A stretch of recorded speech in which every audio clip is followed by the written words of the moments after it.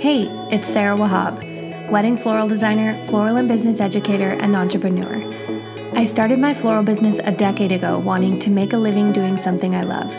Now I run an online business that helps other floral entrepreneurs grow their businesses and build towards their dream careers. I know sometimes you just need some support, whether it's figuring out how to grow your audience or learning new systems to help you free up time and reduce stress. I'm all about problem solving, tackling challenges, and bringing you real strategies and tools you can use to better your business. But let's not forget, there's more to life than being a CEO. I believe you can build and scale a successful brand all while freeing up more time to do the things you love. Speaking of things I love, is it wine time yet? Let's get started.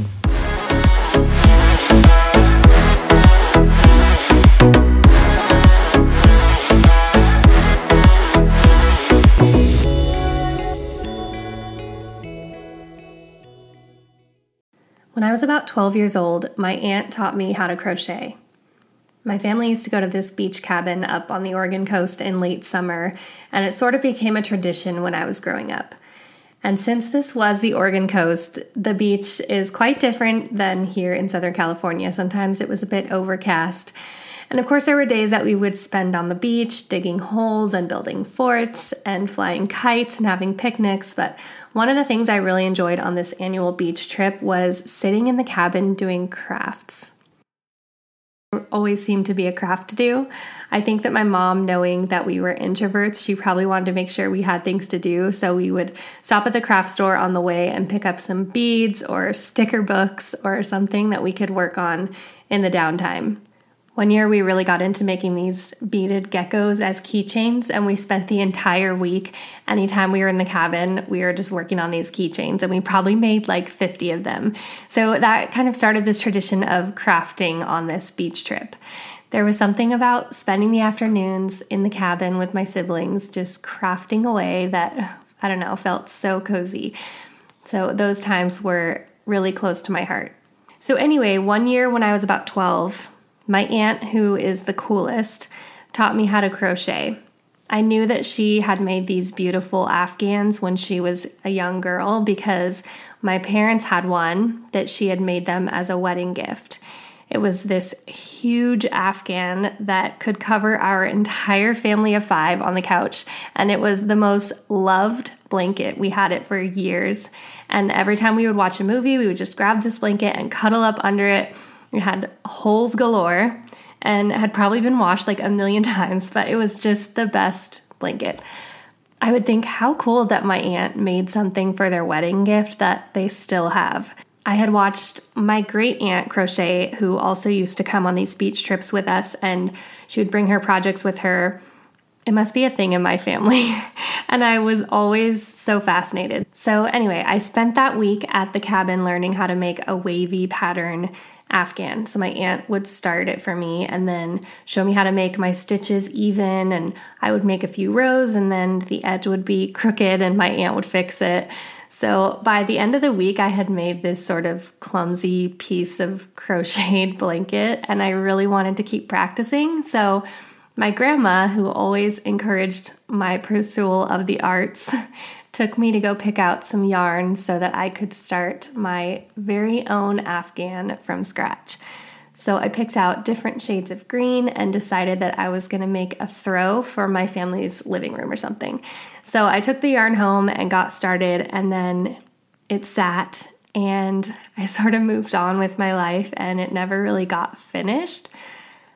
So once in a while, I would pull it out and do a couple of rows, and then I would notice that the edges were sort of messy and weren't straight, and I didn't have my aunt there to fix it for me, so I just kind of lost interest after a while.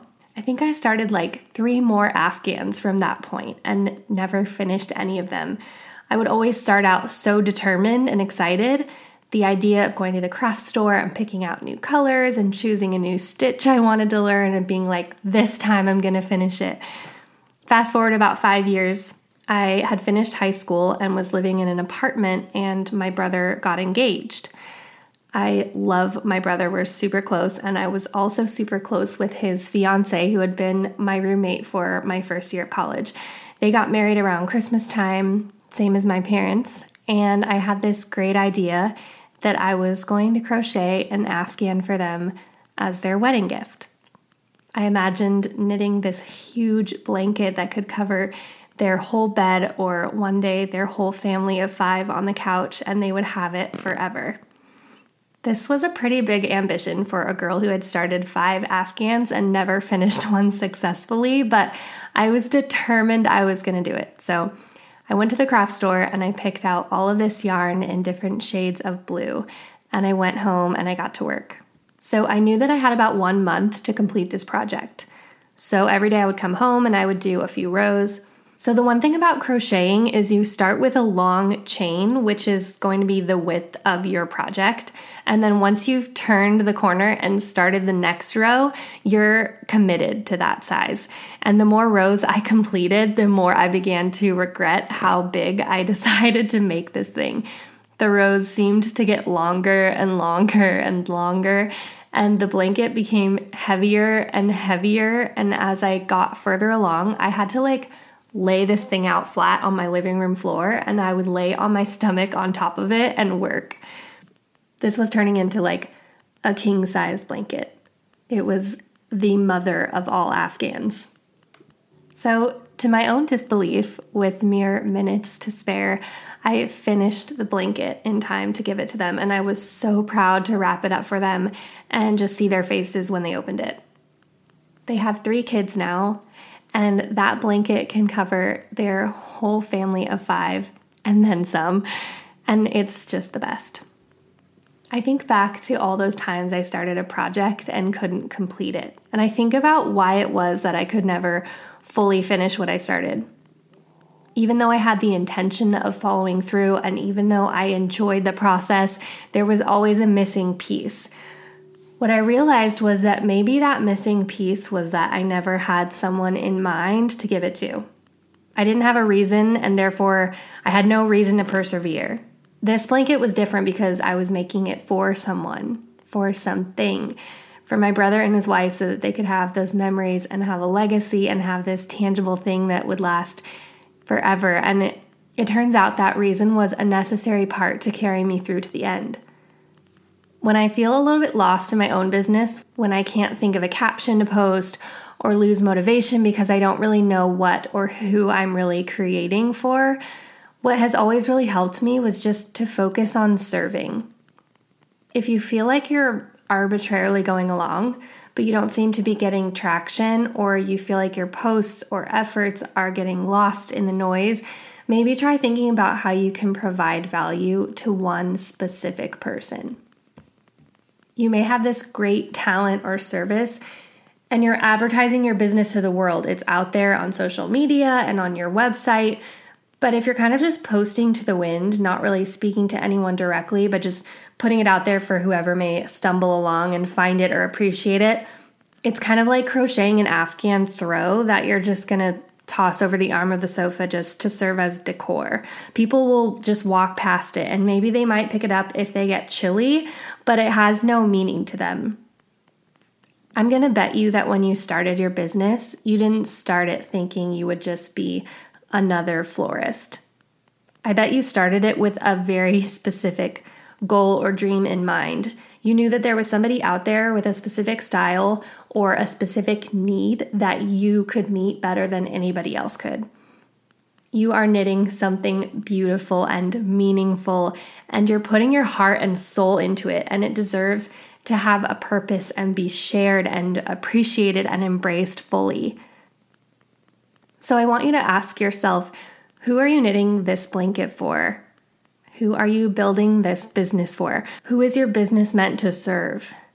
Think about that ideal client that would really benefit from your services specifically, and talk to that person.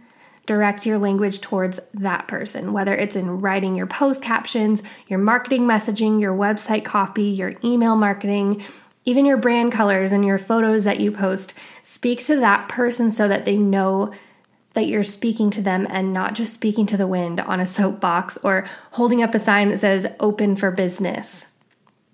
I promise you this small shift in your approach will help you reach those right people that maybe have been missing you in the past because they just didn't see you or didn't notice you, or they didn't know that you existed because you weren't speaking to them.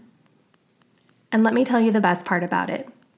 Those clients are going to appreciate your gift so much more than someone who just came across your ad on Yelp or Wedding Wire. Because that's not a person who is just shopping for a florist. That's a person who connected with you and with your work and who was looking for something specific that they know now that you can offer. And they wanted to hire you so badly. And they were so proud to say, I worked with this person for my wedding. They were my dream florist. And they're going to cherish those memories. So if there's one thing I want you to take away from this, it's this. What you're creating is wonderful and beautiful, but you have to make your business about the customer. Direct your energies towards them, and everything else will fall into place. If you'd like to learn a little bit more about what creating for an ideal client looks like from a design perspective, I talk about this a whole lot in my new digital design course, Artfully Arranged. Check it out at artfullyarrangedcourse.com, and don't forget to hit the follow button to follow this show if you have been enjoying the podcast. I hope you have a good day, friend. I'll see you next time. Thanks for listening to this episode of my podcast. If you enjoyed this episode, please give me a shout out on Instagram and tag my Instagram handle, Mulberry and Moss, or use the hashtag CoffeeWineFlowersPodcast. If you'd like more resources to grow your business, head to my resource library at mulberryandmoss.com/shop.